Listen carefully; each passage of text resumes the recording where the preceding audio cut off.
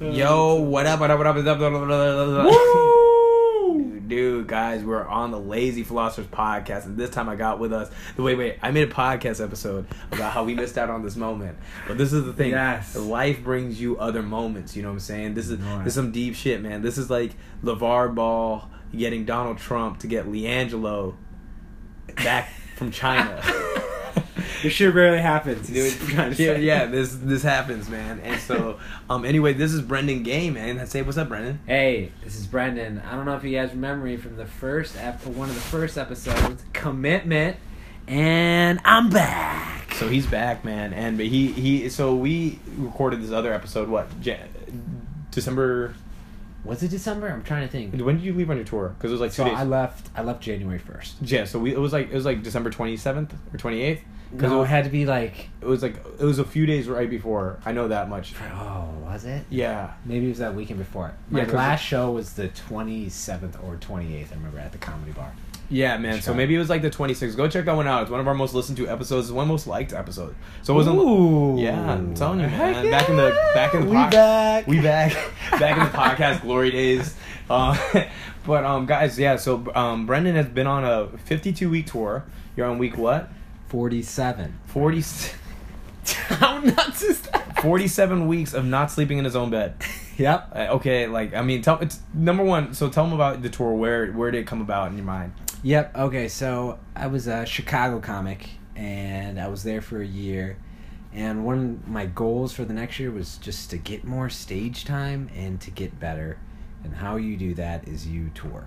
You go to different cities, you figure out what's funny, figure out what other comics are doing.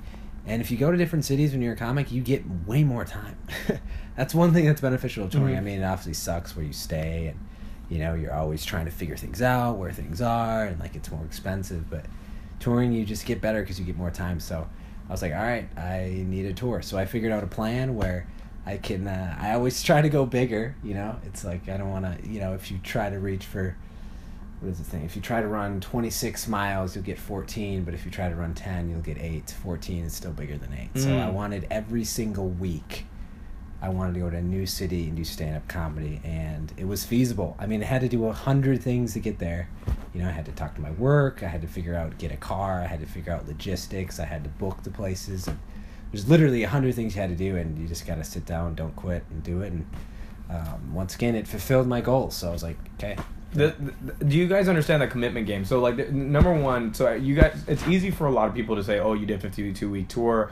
Well, I have, my job restrictions or whatever. Brendon was working a desk job 9 to 5, right? Yeah. I had a full-time job. Full-time job, as well-paying job. And he was doing so well at his job that he basically proposed this. He invited him out to a comedy show, right? Yep. And then he got invited to the Laugh Factory, right? Yep, Laugh Factory. So I had my whole work come. We did a work event at a show that I had, and they've never seen me do stand-up comedy. They're like, "Oh yeah, he likes it. We heard he did it." So they went to see a live show at a great club, and I did the show. I did well, and then right after that, I gave him the rollout plan. I told him the whole story, and they're way more likely to say yes after that. Seeing it live, seeing how much I like it, and seeing my commitment.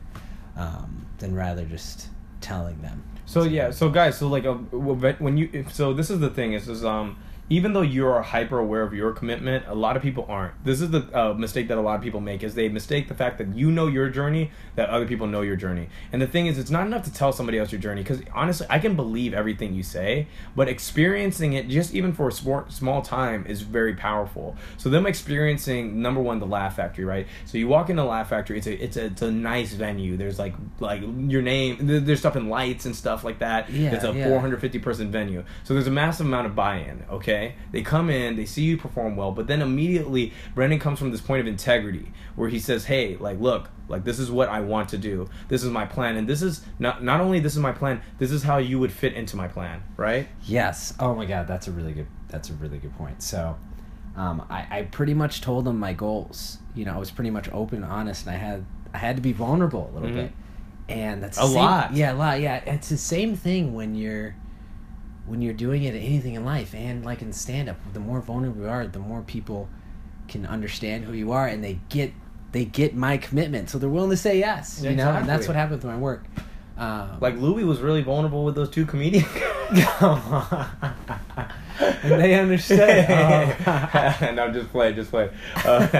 But yeah, so so after you got the yes, right, and you were ready to leave the job to do this, right? Oh yeah, I was ready to not. It was gonna happen. The tour was gonna happen regardless if I worked with them or not. I was gonna figure it out, but I mean, this would have made it so much easier and better, and like that was my plan originally. So I just kind of stuck with it. So do you get this? Once you're committed to something, that you were able to speak with a level of certainty because you knew that even if they didn't say yes, number one, he wasn't asking them for permission from them to do the event. He was asking whether they were on board, which is completely different. Because you're approaching it from a completely different frame of reality, right? Like I often talk about game on here. Whenever you're telling a girl, like you know this old thing where it's like 2:30. It's like, hey, I'm getting pizza. Come get pizza, right? The thing is, you're already going, right? So she's coming with you. You're able to speak with a certainty, not like, hey, do you want to get pizza? Which is completely different. Yeah, right. It's completely different in the way that you pitch it. And so there's a level of certainty in that. So guys, whenever you're looking at like something in your life and you're looking for a level of like how hard you can commit to something, commit to the result rather than whether or not people are giving you permission for that. Right? So the permission, their permission shouldn't be what gets you your result. Your result should be there, and then if they give you permission, that's an easier access point. Because that's what you just said, it was just easier, right? I really like that, and I want to add this too, and I think this is a good point, that commitment, it actually brings you freedom. Okay, commitment, when you apply something and you do it and you're focused on it, you're not worried about everything else. That's your only focus point. So it actually gives you the time, gives you the mental capacity to go towards that, and everything else you want to do is so much easier because you know how to commit. It just sounds crazy because when people think of commitment, they think of barriers, they think of they're trapped, they're set in these ways, but commit to the things you want to do. It actually gives you more time and more freedom.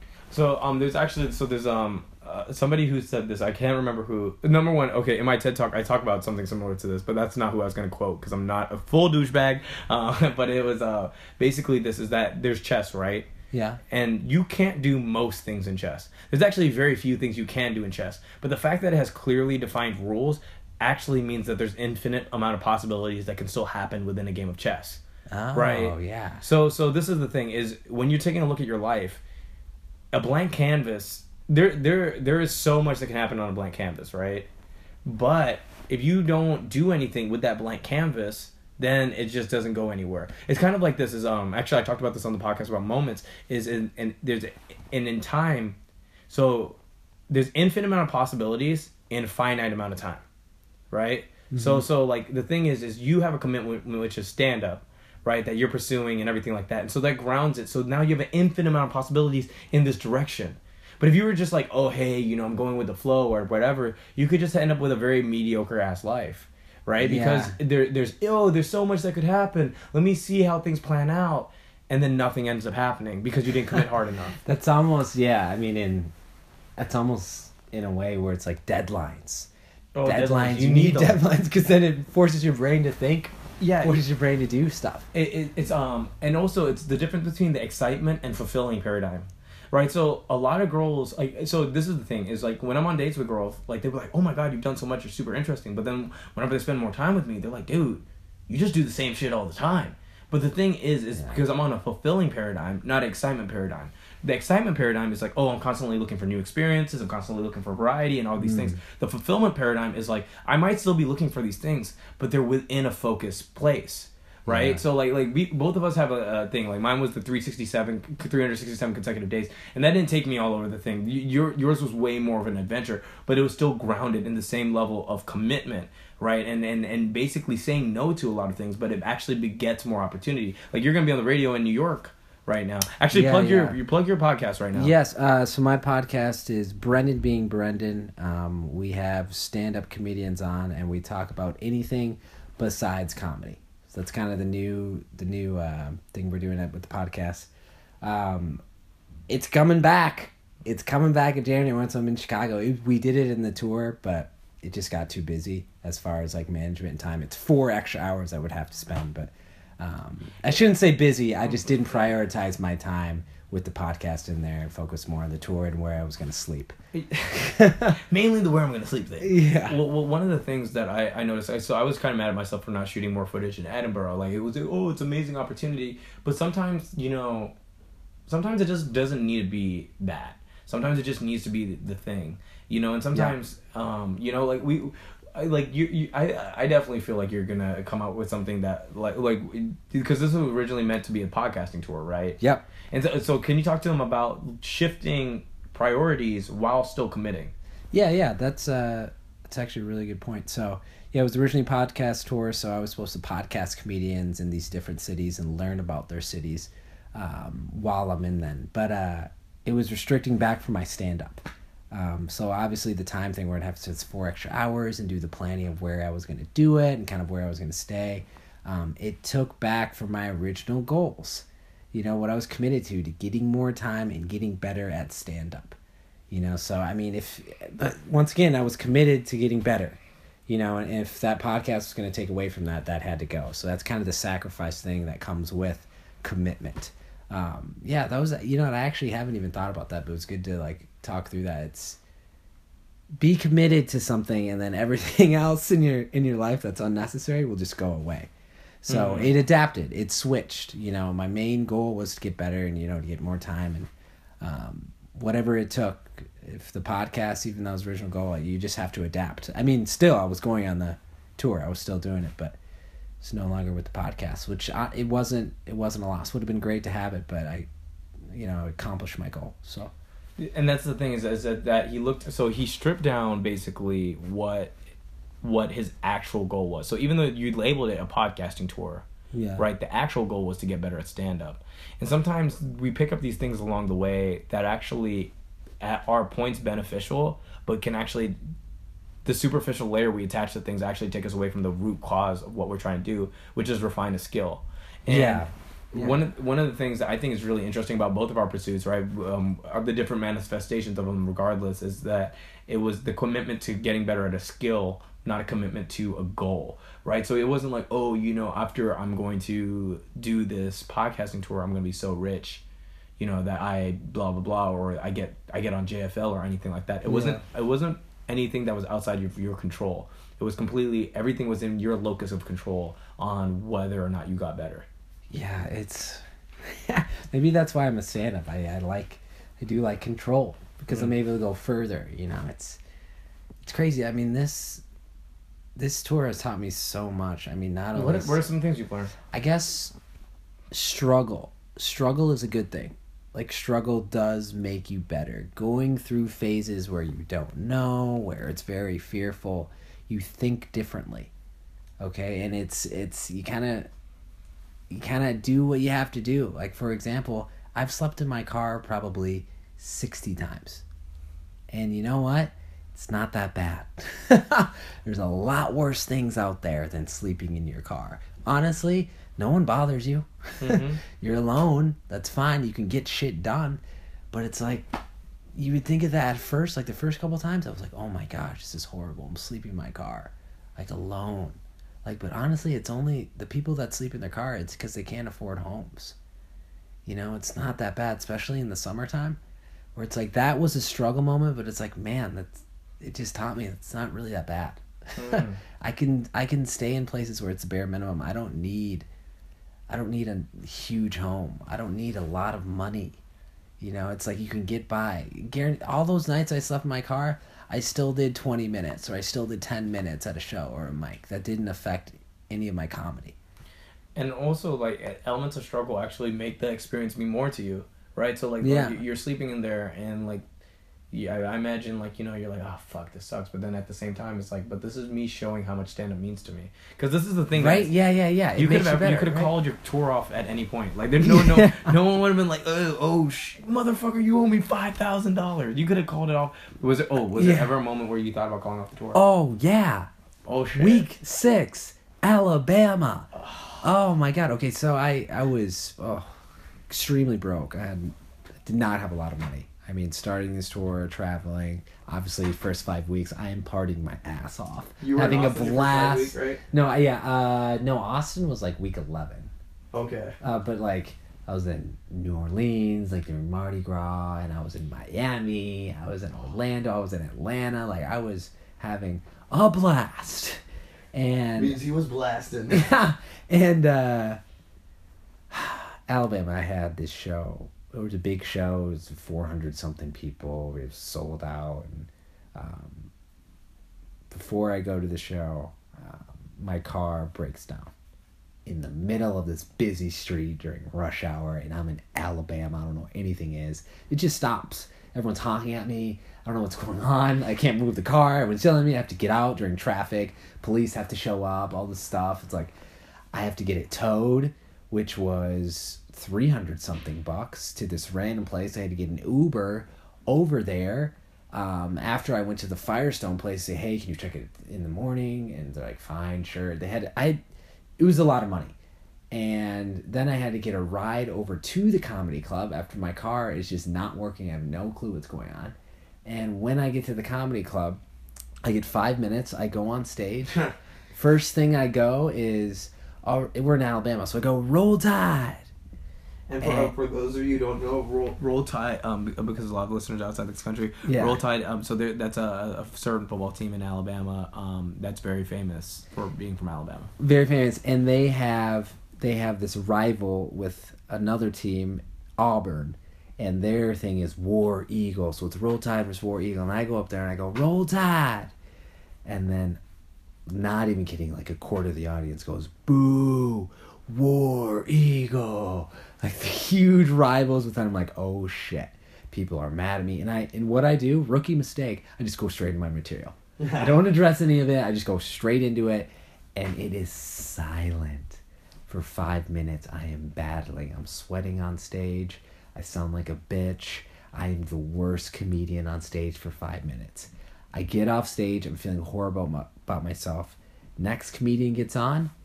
Absolutely murders. Has a great set. The crowd loves them. They're chanting. They're yelling. They're having a good time. He gets off stage. The headliner gets on. The first 3 minutes of his set, he is ripping on me. And the crowd is loving it. Just imagine someone making fun of you in front of almost 500 people. They're having the time of their life because you are so bad. You are so bad for 5 minutes. They're having so much fun, and the headlining comedian is just ripping on you. The show gets over. I wait in the green room for like an hour and a half, and I wait till everyone's gone. I'm like, fuck, I'm not facing the Ferris man. And I get out there. I have to talk to the guy. They're being cool about it, but it's like, it's embarrassing. It's horrible. I have to spend the night because I don't have my car and I can't go to my couch surfer spot, so I have to spend the night at this random comedian's house who read me slam poetry before I went to bed and kept me up for 2 more hours after I had the worst set in my entire life. I'm thinking about home. I'm thinking about, I don't want to do this anymore. The next morning, I get to my car. It's $625. I have to pay for this fuel pump along with the towing and everything. I can't afford that. I'm like, holy shit. Am I going to do 45 more weeks of this shit? Like, am I going to do 45 more weeks of this shit after this happened in one day? But what kept me going, what I was committed to was, I had a show the next day. I had to do 10 minutes, and I was not going to miss that show. I wanted to do that time. I was not going to miss that show, and I got to that show. I did my time, and I did well, and I felt 10 times better. I'm like, this is what comedy is. It's ups and downs. Shit is going to happen. You just got to keep going. So I will never, ever forget Alabama because I fucking hate you, Alabama. That's so funny. Right? Like, I did not want to do the tour anymore, and I was like, you just have to keep going, and that's such a valuable lesson. Sometimes you have to do the things you don't want to do. Bad shit is going to happen. You have to plow through. Dude, that, number one, no one needs to listen to slam poetry ever. I wouldn't have finished the tour. Slam poetry was I would have so just killed bad. myself. I wrote a bit about it. It wasn't a good bit, but oh my god. Dude, like... Imagine a stranger reading you slam poetry before you go to bed. Are you kidding me? Dude, was he white? No. Oh, okay, yeah. You know what? I'm actually friends with the guy now. He's a cool dude. I've seen him before, but like at that time, meeting someone new. Yeah. He was like, "Oh my God, somebody you don't know reading slam poetry after all that shit happened, dude. Let me go to bed." This is the thing, guys, and so that was the point. So there's no other point after that besides that you thought about quitting. Yeah, so I thought about quitting, and then I kept going. I had that show, so I was like, okay, you have to go. You have to plow through things and do things you don't want to, even though it's for good. See, I would have had like 9 more of those moments where I was like, man, do I really want this? Do I really want this out here in fucking San Diego? Oh, was there more? I mean, no, man, that was really bad. Think of being $1,000 in debt in a place you don't know after bombing in front of how do you pay for it? Credit cards, bitch. Hell yeah. Borrow money from the future. Yeah, fake money. Fake money. But yeah, I mean, I had to do it. And what were some of the moments where you're like, thank God, I can't believe I'm on this trip? What was like one of the best? Okay, we'll do this. I was in L.A. I did Burbank's Comedy Club, Flappers in Burbank's, Flappers Comedy Club in Burbank's, and I get ready for the show.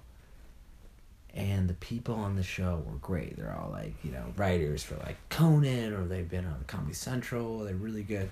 And then the last guy who comes in was Joey Diaz. Oh, shit.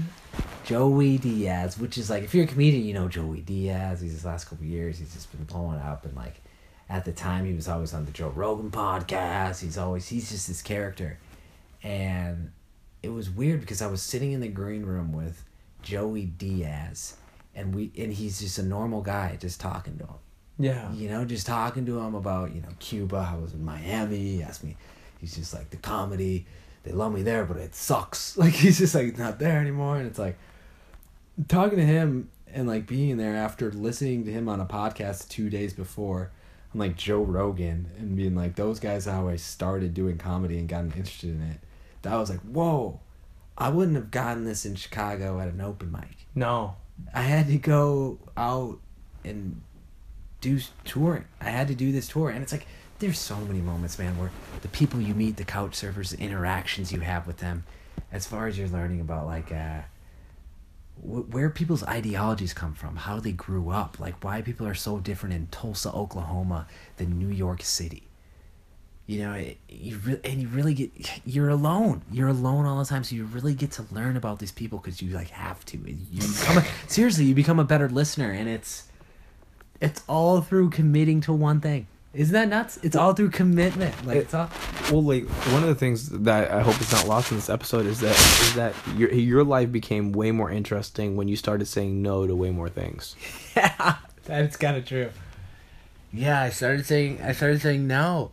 It's more of like a time thing where it's like, I mean, I didn't go out as much.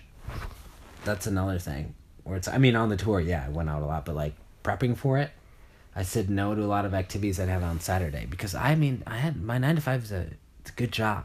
I make money where I can do stuff. And like I told myself for 4 hours on Saturday, I would do the booking. That's what I would do. I would do the booking for the tour. And regardless of what was happening, if my friends wanted to see a movie, if they wanted to go to the beach, if they wanted to day drink, if they wanted to come over and just shoot the shit, like I had to say no. And Brendon has friends who are like famous and shit.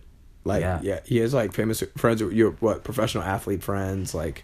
Yeah, I mean, like, it's so weird because it's so weird calling them famous because they're your friends, You've seen them, you've seen them shit their pants at 6th grade birthday parties. Yeah. It's like you don't consider them famous.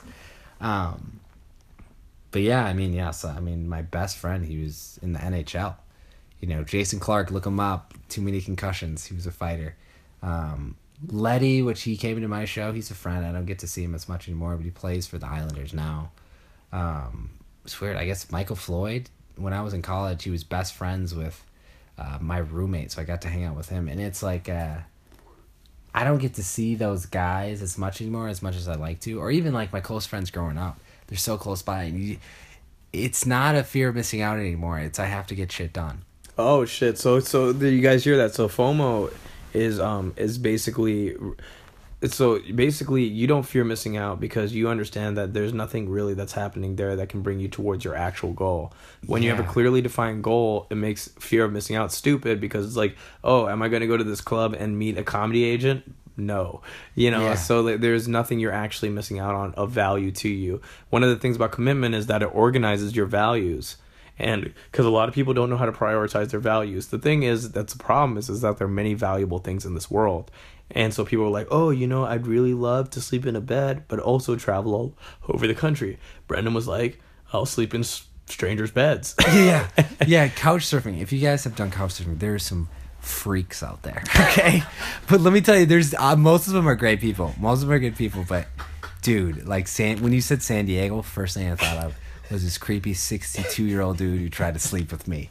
I'm like, nope. He had bad knees, so I can easily just kick him once. Brendon is a very attractive man too, so like I could don't believe him. Don't believe Bill. No. I don't lie about those things. I don't hang out with ugly people. and so and then how did you deal with the uncertainty of committing? So like you're committing very deeply, but there's even though you did booking, like let's say for 4 hours thing, there was still a bunch of uncertain factors. How did you deal with that? Oh yeah, man, you're hitting some really good questions. Let me think about that. I'll talk while I'm thinking. Like there were still times. I mean, like I was saying, the couch surfing thing. Yeah. Where I would have to plan that out, and I didn't always have my weeks planned. Not everyone in every city had a lot of couch surfers. Like Cleveland, who the fuck has couch surfers in Cleveland? Yeah, that's just a guy who's gonna be a host. Yeah, that's a guy trying to get laid, or it's like whatever. So trying to fuck some Asian chick. Yeah, and there was uncertainty of like will I have enough money for gas going places. It's expensive travel. I mean, I'm not gonna. Sometimes I would couch surf 4 places in a week. Because that's all that people can have me for. And it's like I'd have to bounce place to place, so I didn't have a fridge a lot of the time. So like I'd have to buy my meals, and that's a lot more money. Yeah. I thought, and I have to pay for gas going to places, and like it'd suck. I still had to pay for like my cell phone bill, and I didn't have to pay rent. Thank God. Are you gonna save money? Yeah, I've saved a shit ton of money. So every month I saved $417. Okay. Which was that was saved. That was just God, for that. No, I was like, would you say that you spend more on your trip or spend more living in Chicago? Well, with this saving thing, I mean, I spent way more living in Chicago. I just saved a bunch of money automatically, so like that, so I couldn't spend a lot of money on the road, as much. Because I just automatically had it in my head, I need to save this amount. Boom, boom, boom, every time. One of the things I thought was very interesting, I can't remember who said this to me, but this was very recent they said this to me, is like, so RSD Tyler, dating coach, blah, blah. But he said that you can't feel free at a job unless you have 6 months salary. Because there's a different way that you act at the job whenever you have 6 months salary saved. That's interesting. That's probably very true. Yeah, I just haven't saved that much. I mean, I guess I've saved a lot. I don't know if it's 6 months though.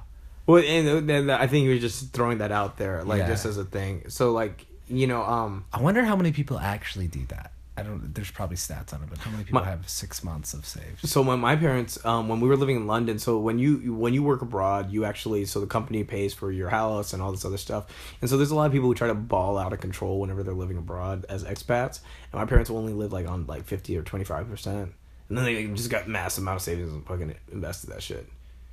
It's smart. Yeah, and. I was like, man, that's cool, man. Like, that helps you out.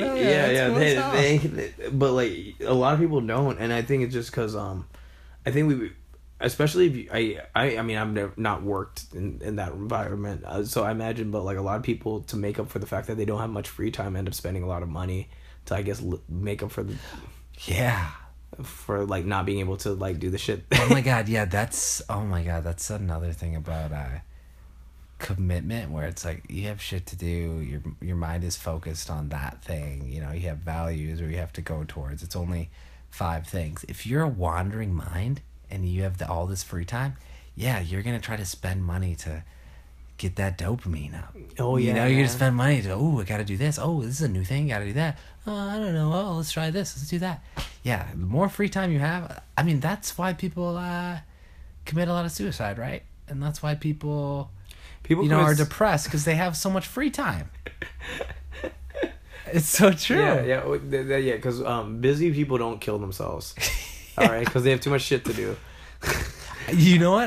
I'm trying to get away from the word busy. I know I said it a couple times here, but it's like no one's busy. You just prioritize your time. You just select what you want to do, right?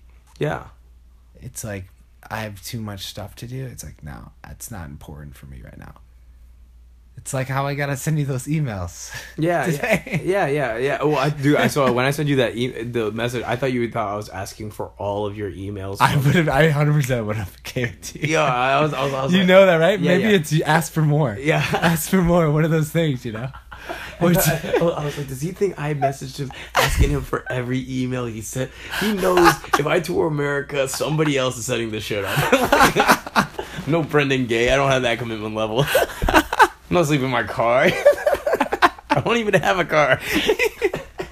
That's so funny. Can't Uber across America. That's funny. We're at 30 minutes, dude. So do you want to replug anything, all your social media? I'll include in the thing, but just tell them. Yeah. Okay, we'll do this. So Twitter, Brendon Gay 92 at Brendon Gay 92. Instagram. Gay. He's not calling himself his. Yeah. Last name's Gay. You'll read about it. Instagram, just Brendon Gay. Facebook, Brendon Gay. Okay, go to the podcast, Brendon being Brendon. It's on iTunes, SoundCloud, anything. Also, look out in a couple months. My album on Stand Up Records. Look that up. That'll probably be January. Yeah. And it's gonna be on Spotify too, right? Probably. Yeah. We still have to talk about all that stuff, but yeah, it's gonna be dope. It's gonna be sweet. By the way, I've been bragging a lot about your special to other people. Like I was like, it looks super nice. I was like, the production quality is out of this world, man. Like fucking some new Avengers shit. Everyone's like, where can we watch it? I'm like, hey man, you gotta wait till that shit comes out. Yeah. Well, guys, as always, like, follow, share, subscribe, follow me on Twitter because I need it. Follow me on Instagram because I need it. Hey, go to check out my YouTube channel, The Lazy Philosophers Podcast. Dude, I'm so itchy, guys. It's like it's cold and I got dry skin, so I guess I'm flaking. You guys didn't know that. As always, I love you guys. And yeah, follow me on all that stuff. Godspeed and good night.